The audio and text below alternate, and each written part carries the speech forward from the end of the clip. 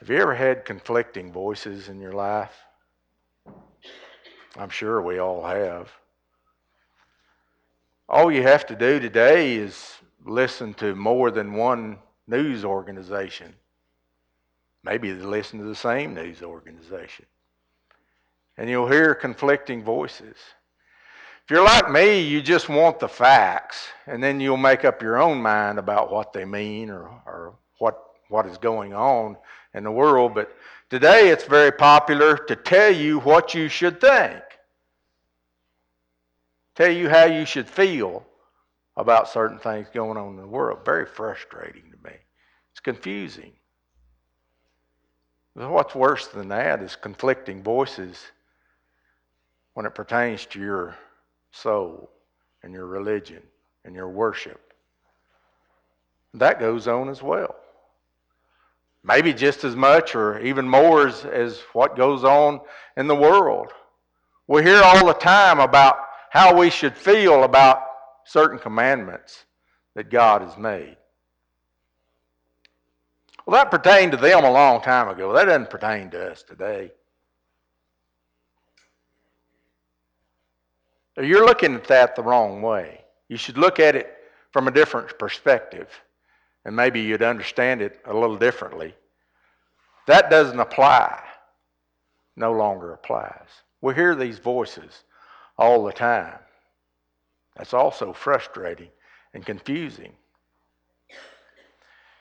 1 Kings, the 11th and 12th chapter, we read of a man named Jeroboam. And the scriptures refer to Jeroboam as a mighty man, and that's a very vague definition. A mighty man can mean a very large individual, maybe even a giant. It might mean that he's powerful, either physically powerful or of a man of great influence, powerful politically, you might say. Maybe it means he was a great warrior, a military mind, a military strategist, very good at his job. You know, I don't know what Jeroboam was exactly with regard to that. Maybe he was all of them. I don't know. But one thing you can define him as by using the term a mighty man is he was a man that had to be dealt with. He was someone to be reckoned with. And I think if you read through the 11th, 12th chapter of Kings, you see that he was indeed a person that had to be reckoned with. At one time, King Solomon made Jeroboam the ruler over the house of Joseph. Now, that doesn't mean that he was the go-to guy. In other words, anybody had any problems out of the house of Joseph, they came to Jeroboam and he solved them or reconciled disputes or whatever. What it means was he was a taskmaster. In other words, he was responsible for extracting a certain amount of labor from the house of Joseph.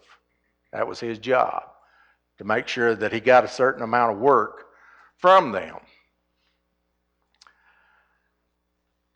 A prophet of God met him on the road one day and told him that God is going to take Israel away from the family of Solomon. Solomon was king.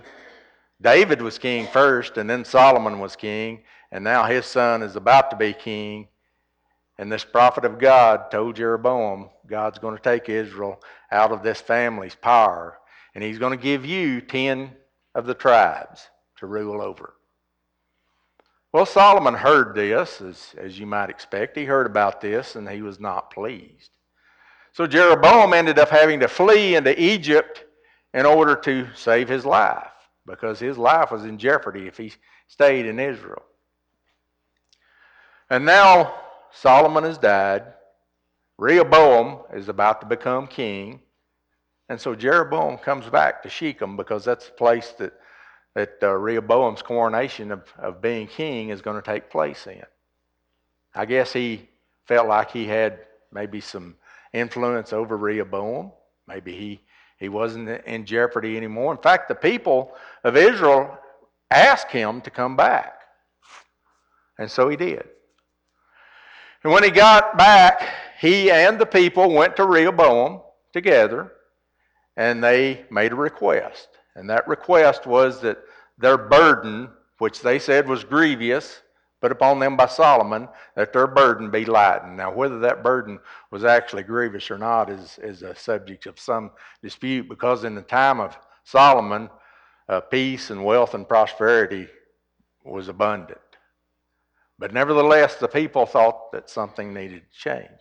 Whether they were being taxed more than they thought they should be, or whether they just wanted this burden of labor that they were to produce to be reduced, they wanted this load to be lightened. So they made this request with Jeroboam of the king, Rehoboam. And he consulted with old men, he consulted with young men, and he decided to go with the suggestion of the young man, which was to tell the people that it's going to get worse. My little finger is going to be like my father's thigh. Things are going to get worse. The advice the young man gave him was to double the burden. So as you can imagine, this didn't go over well, and ended up, this was what caused the split of the house of Israel. And indeed, 10 tribes of the house of Israel were rent out of the hand of Rehoboam and give to Jeroboam. So now he's king over these 10 tribes. And he immediately makes a decision that changes the course of the future. That decision is that the people of Israel no longer need to go to Jerusalem to worship. He sets up 2 golden calves in Dan and Bethel. In 1 Kings 12, 28 and 29, whereupon the king took counsel and made 2 calves of gold, and said unto them, It is too much for you to go to Jerusalem. Behold thy gods, O Israel, which brought thee up out of the land of Egypt. Was that the gods? Were these golden calves the gods of Israel that brought them up out of Egypt? No. They were supposed to worship the one true and living God. They were supposed to go to Jerusalem to do that. But Jeroboam, he says, too much. I'm going to lighten your load. I'm going to make it easier. I'm going to set up these caves. Verse 29 says, he set the one in Bethel and the other in Dan. Here's where you need to go to worship. You don't need to go to Jerusalem. It's too much. But what he was really afraid of, or what the Bible says in verse 30, is that this thing became sin. And the reason was because what he was afraid of in 1 Kings 12 and 27. If this people go up to do sacrifice in the house of the Lord at Jerusalem, then shall the heart of this people turn again unto their Lord, even to Rehoboam, king of Judah, and they shall kill me and go again to Rehoboam, king of Judah. Here's what's going to happen. If I let them go to Jerusalem to worship as God commanded them to do, they're going to fall under the rule of Rehoboam. They're going to just fall right in line, and they're going to be under his rule again, and he's going to have me killed, and this is going to be what happens. So he's afraid, and he makes this decision to keep them from going to Jerusalem. Now we come to the 13th chapter, and we see where the study that we want to consider this morning. The Bible says, And behold, there came a man of God out of Judah by the word of the Lord into Bethel, and Jeroboam stood by the altar to burn incense. I thought all my life that this was a young prophet. And maybe he was. I don't know. The Bible doesn't talk about how old a man he was. The Bible simply says he was a man of God. Now there's another character we'll find in the story here in just a moment that is referred to as an old prophet, but this man is only referred to as a man of God. I thought all my life he was a young prophet. I don't know, he may have been an old man too, for all I know. But we do know that he was a man of God, and he was sent there to do a job. He had a mission. What was that mission? Verse 1 there of 1 Kings 13 tells us that he came to Bethel by the word of God. God sent him there. The word of God told him to go there. And as you read through this story, it's easy to see the courage that he had, the courage I guess anyone would have, when they knew that they had authority as being a messenger of God. It's easy to see his courage. God told him to cry out against the idolatrous altar there in Bethel, and that's what he did. He didn't come to town and slink around the shadows and stay in the alleyways and the corners and try to build up a coalition that would listen to him. He walked right up to the altar with Jeroboam standing right there offering incense on the altar, and he said, "This is not right. This is not what to be done. You're supposed to go to Jerusalem to worship. You're supposed to worship the one true and living God, not these golden calves that have been set up." He cried out. He did just exactly what he was supposed to do. You see the courage that he had, knowing that he had the authority of God behind him. He was fearless in the presence of a king that wanted to have him killed, because as soon as he cried out against the altar, Jeroboam said, "Take that man," and he couldn't pull his hand back to himself because his hand withered. You think he didn't see that? You think this man of God didn't see that and say, "Whoa, I really do have the authority of God behind me. I really don't have anything to be afraid of. God's going to take care of me." Jeroboam saw it also. He saw the power of God as well. He saw God protecting this man. Changed his attitude in a hurry. He went from wanting to seize that man and probably have him put to death to saying, "Come to my house and eat and drink and rest. I'll give you a reward. I'll reward you for making my body whole again." Verse 7, the Bible says, "And the king said unto the man of God, Come home with me and refresh thyself, and I will give thee a reward." Now listen to what the man of God says. He said unto the king, "If thou wilt give me but half thy house, I will not go with thee. Neither will I eat bread nor drink water in this place." You think he had any doubt in his mind what his mission was? He said, "God told me to come here, to cry out against the altar, not to eat any bread, not to drink any water, and go back a different direction than I came from." He wouldn't even go in with the king at the king's request. Verse 9, "For so was it charged to me by the word of the Lord, saying, Eat no bread, drink no water, nor return again by the way thou camest. So he went another way and returned not by the way that he came to Bethel." He followed the Lord's commands precisely. He came, he did his mission, he cried out against the altar, he didn't eat anything, he didn't drink anything, and he turned around and he left by a different way from what he came. He followed the commands of the Lord perfectly. And I want you to know that this is the first instance where this man had a conflicting voice in his life. The king says, "No, it's all right. Come back. Come back and eat with me and drink with me. Refresh yourself. I'll give you a reward." No way. Not going to do it. He's already left. He's already gone back a different way. Then we see the old prophet in Bethel. The Bible doesn't tell us a lot about this man. Why he remained in Bethel even after they turned to idolatry, that would have been an interesting question to ask. We know that he had family there because he had two sons that witnessed this man of God crying out against the altar.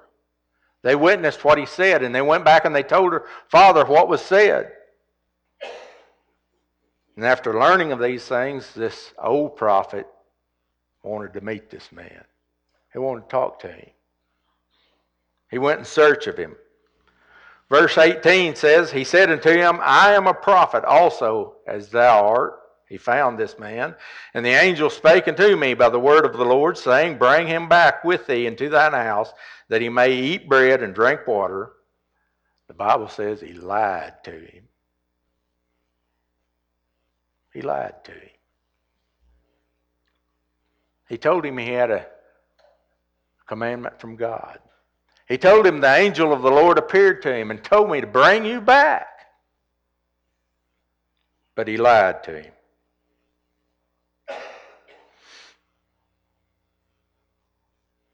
He convinced him. He convinced him to violate the Word of God. That's what a conflicting voice can do to us. That's the damage of it. So let's consider these conflicting voices and what they can do. When the old prophet found the young man, or the man of God, I still think he was a young man. When he found the man of God, he was sitting under an oak tree. Now, you may think that's a small thing, and I guess it is, but I think it reflects the mood of the man. We see how strong he was when he was with the king. His defenses were up. The king tried to get him to stay. I'm not having any of it, not doing it. But now the mission's been fulfilled. I've done what I was supposed to do, down to the very fact that I have left. I've left the city of Bethel. Now I'm a little bit tired. I am hungry. You know, I didn't think about it before because my nerves had the best of me, and I didn't think about being hungry. But now that I'm relaxed, that adrenaline rush has kind of left me. I am a little hungry. I'm a little thirsty. You know, it would have been nice to go with the king. How many chances do you get to go to the house of a king? Would have been nice to go and eat with the king and drink with the king. And I could say, man, I was in the presence of the king. That would have been nice. Maybe he's sitting under this oak tree, resting, thinking about those things. Have you ever thought about what happens, how your mood affects the way you receive the Word of God? Have you ever come to church services and been hungry or thirsty or extremely tired because you didn't get any rest the night before? Maybe you're just stressed out about something in particular. You ever notice how that affects the way you receive the Word of God? You don't receive it good. You're not strong in it. You're worried about something else. You're thinking about something else. You're concentrating about something else. And the next thing you know, you may be thinking about how this particular teaching or this particular scripture affects me, or maybe how it affects someone else. And then we begin to see things in a negative way and not in a positive way. We don't see the way it benefits us, but we see what it takes away from us. We're looking at it negatively.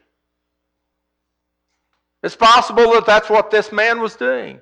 He was beginning to see the negative side of this whole mission. Even though it had been fulfilled, you know, I'm hungry, I'm thirsty, I'm tired. I'd like to rest a little bit.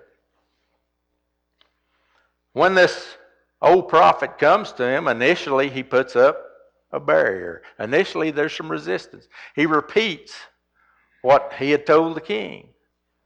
I'm not supposed to do this. I'm not supposed to drink or eat, and I'm supposed to go back another way. But then he tells him, I also am a prophet. I also have been told by an angel to bring you back, to feed you, to allow you to rest. But he lied to him. But it seems like he didn't put up much resistance. When he told him that lie, it seemed like he was pretty well ready to believe it. Pretty well ready to go along with just this pesky little commandment of God, if I could get past that.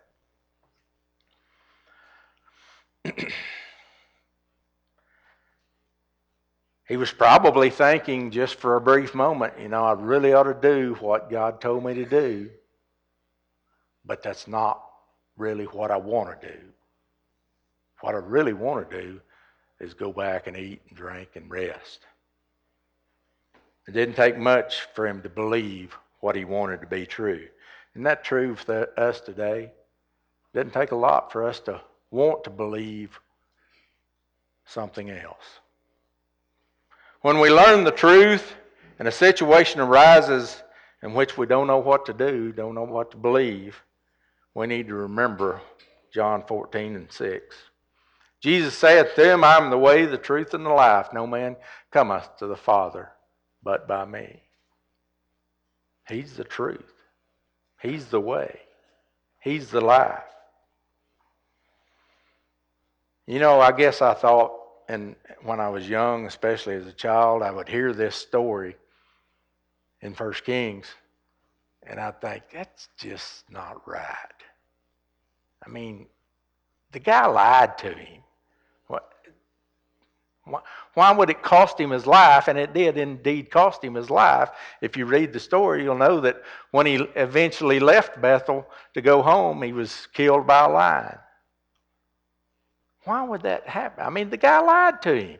He was an innocent victim, right? Maybe you think that today. Maybe you think it was cruel that he would be condemned for a mistake, a simple mistake. Is that all it was? I think there's some questions we need to ask ourselves.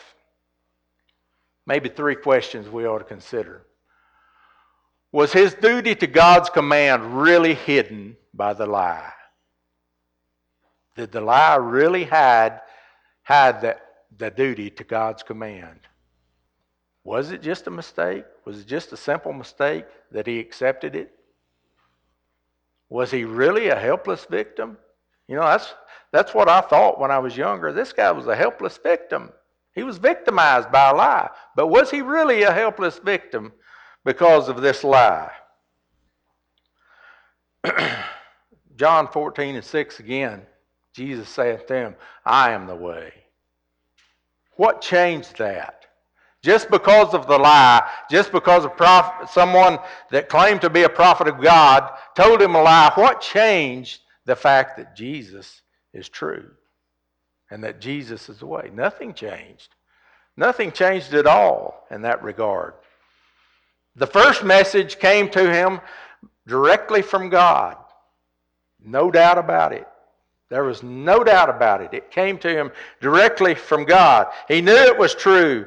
It was also confirmed by miracles at the altar when Jeroboam reached out his hand and his hand withered. And then the man of God prayed to God and the hand was restored. He knew that the message was true. So there could be no mistake that the first message was true. The original message. There could be no mistake about it. John 20, verses 30 and 31. And many other signs truly did Jesus in the presence of his disciples, which are not written in this book, but these are written that you might believe that Jesus is the Christ, the Son of God, and that believing you might have life through his name. Have you ever thought about that from this story's point of view? This story is written in the Bible so we can learn from it. Have you ever thought about that? It's written in there. It's for our admonition, for our understanding, that we might know not to believe a lie when we have the truth of the Word of God. 2 Timothy 3:16-17 says, all Scripture is given by inspiration of God and is profitable for doctrine, for reproof, for correction, for instruction in righteousness, that the man of God may be perfect, thoroughly furnished unto all good works. When we have the Word of God, when we have the commandment of God, the message of God, there's no mistake. It's true. There's no mistake of it. What about the second message? The second message came to him from a total stranger, somebody he never knew. It was not accompanied with any kind of sign or indication that it was of divine origin. So the least you could say is this man abandoned a certainty for an uncertainty. That's the very best you could say.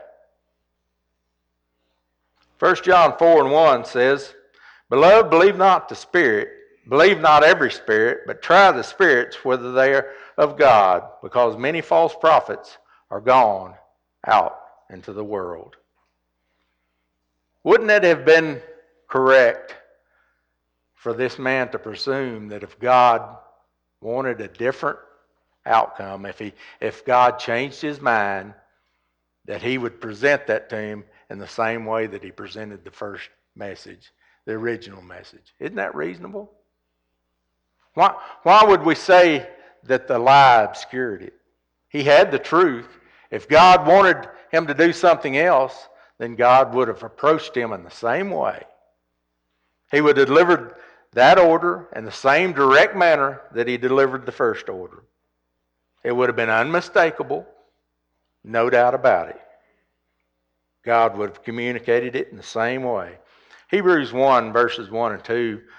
God, who at sundry times and in divers manners, or in different times and different manners, spake in times past unto the fathers by the prophets, hath in these last days spoken unto us by his Son, whom he hath appointed heir of all things, by whom also he made the worlds. He's spoken unto us in this time by his Son, through the Word of God. There's no mistake about it. Everything we need to know comes from the Scriptures. Consider, for example, some things the younger man, if he was a younger man, could have asked, some questions he could have asked the old prophet. The old prophet lived in Bethel, the very center at that time of religious rebellion. Why are you living here? Why are you staying here? What are you doing here? Are you doing anything to change it?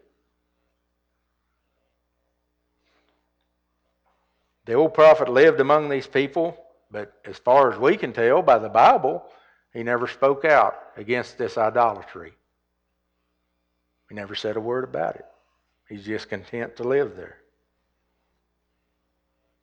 I wonder if the man of God ever considered that God never told him that there was a prophet already in Bethel. Why wouldn't he have?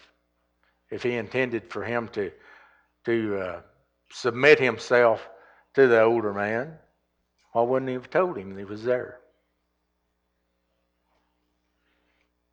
Perhaps the man of God could have asked the old prophet in Bethel, what have you done lately? What are you doing now for God?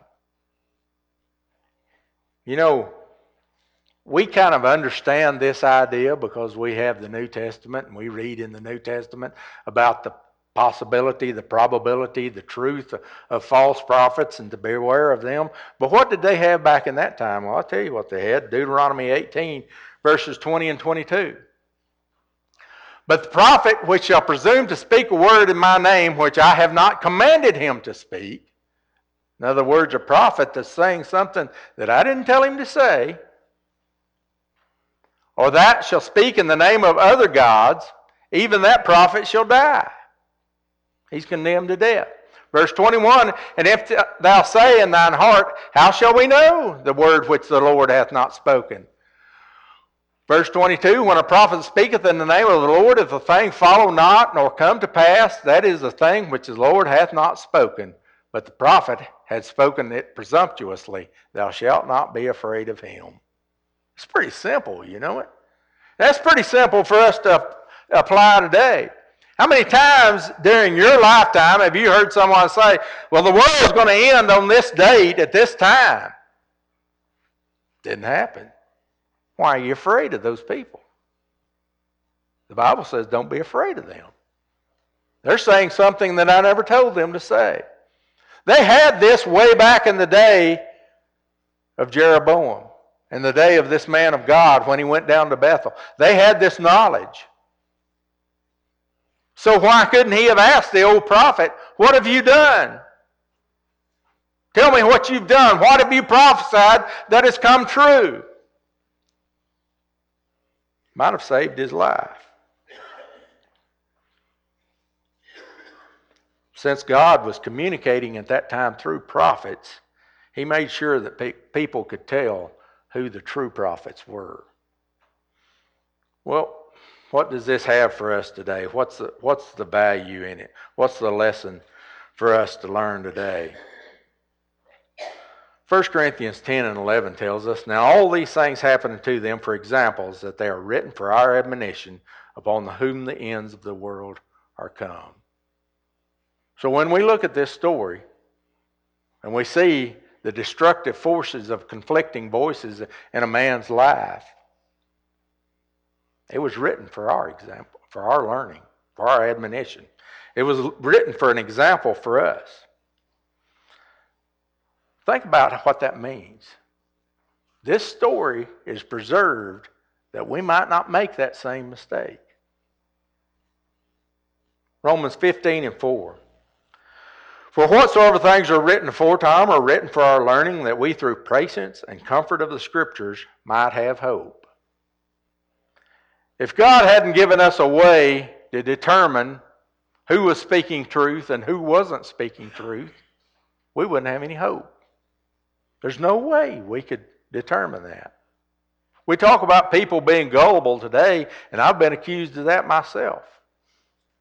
But if we didn't have a way of determining the truth, we'd have no hope. So what did God do? He gave us the Scriptures. And He said this is the way that you determine what's true and what's not. 1 Peter 1:25.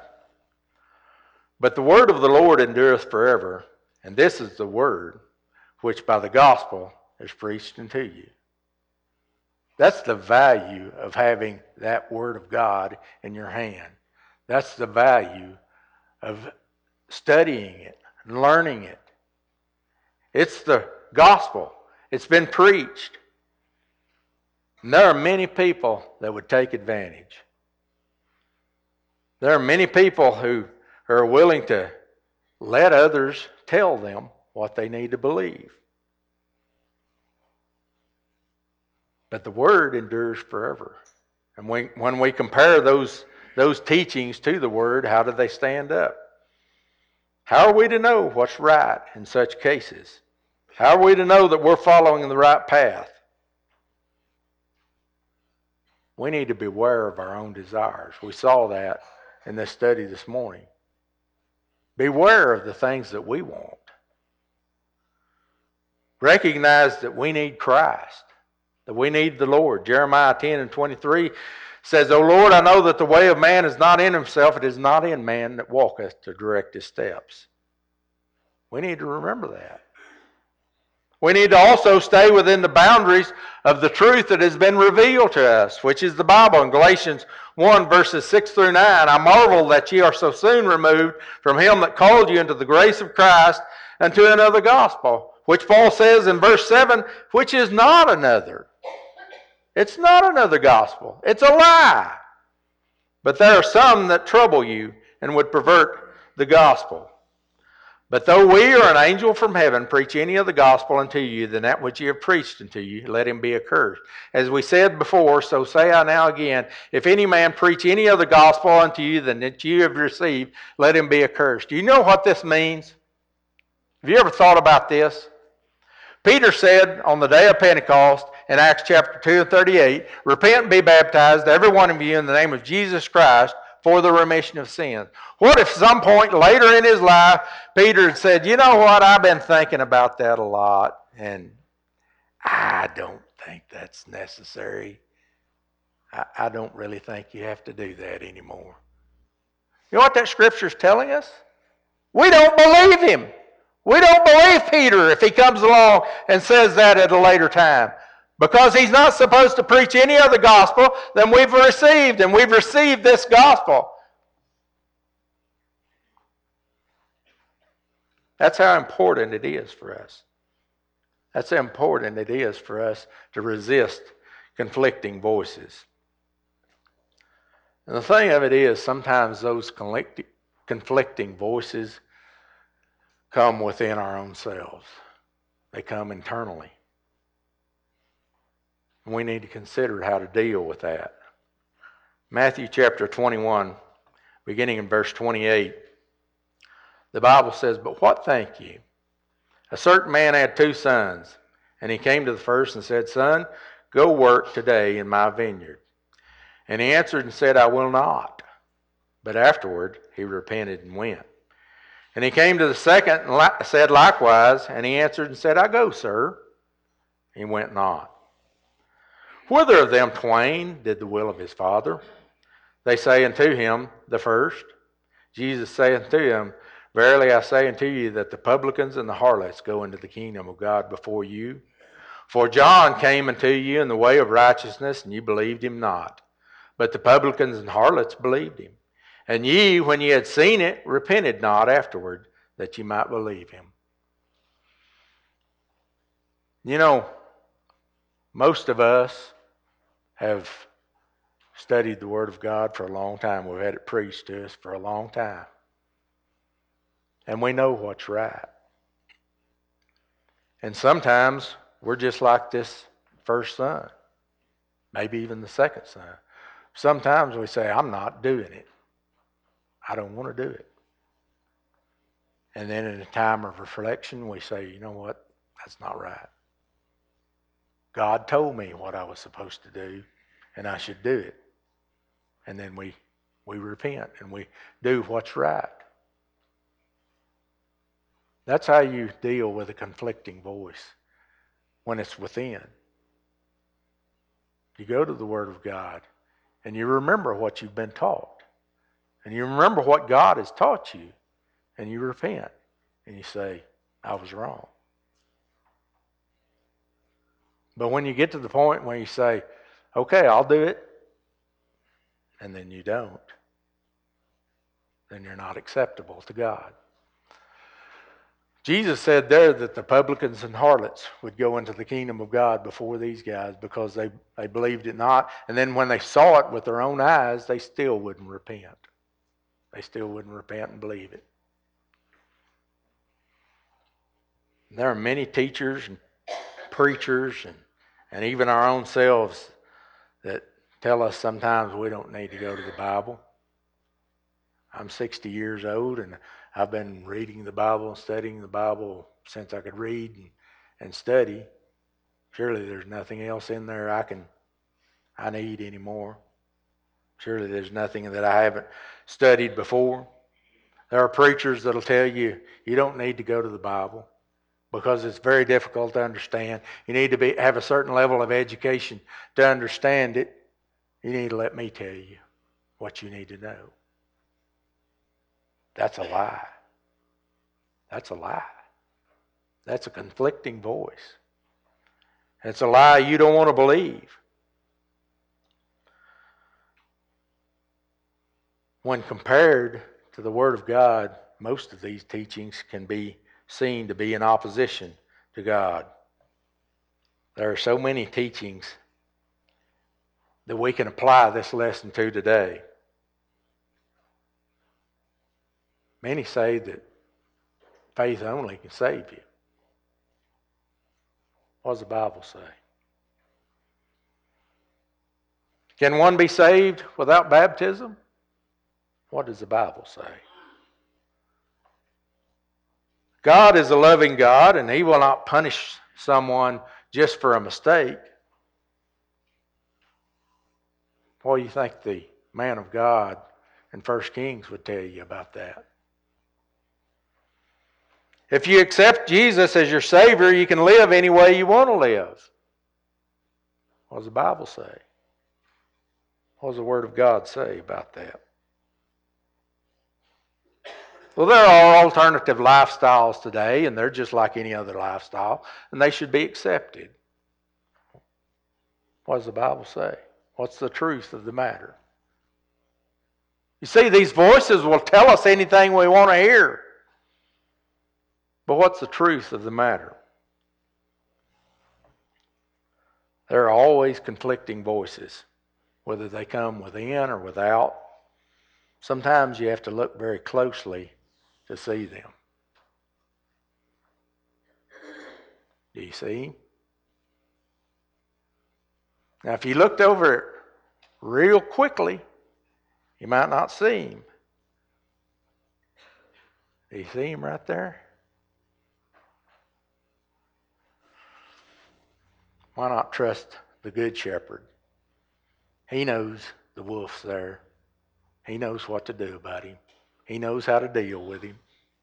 Why not trust him instead of trusting someone else? Someone we may not even know. Someone that may not have our best interest at heart.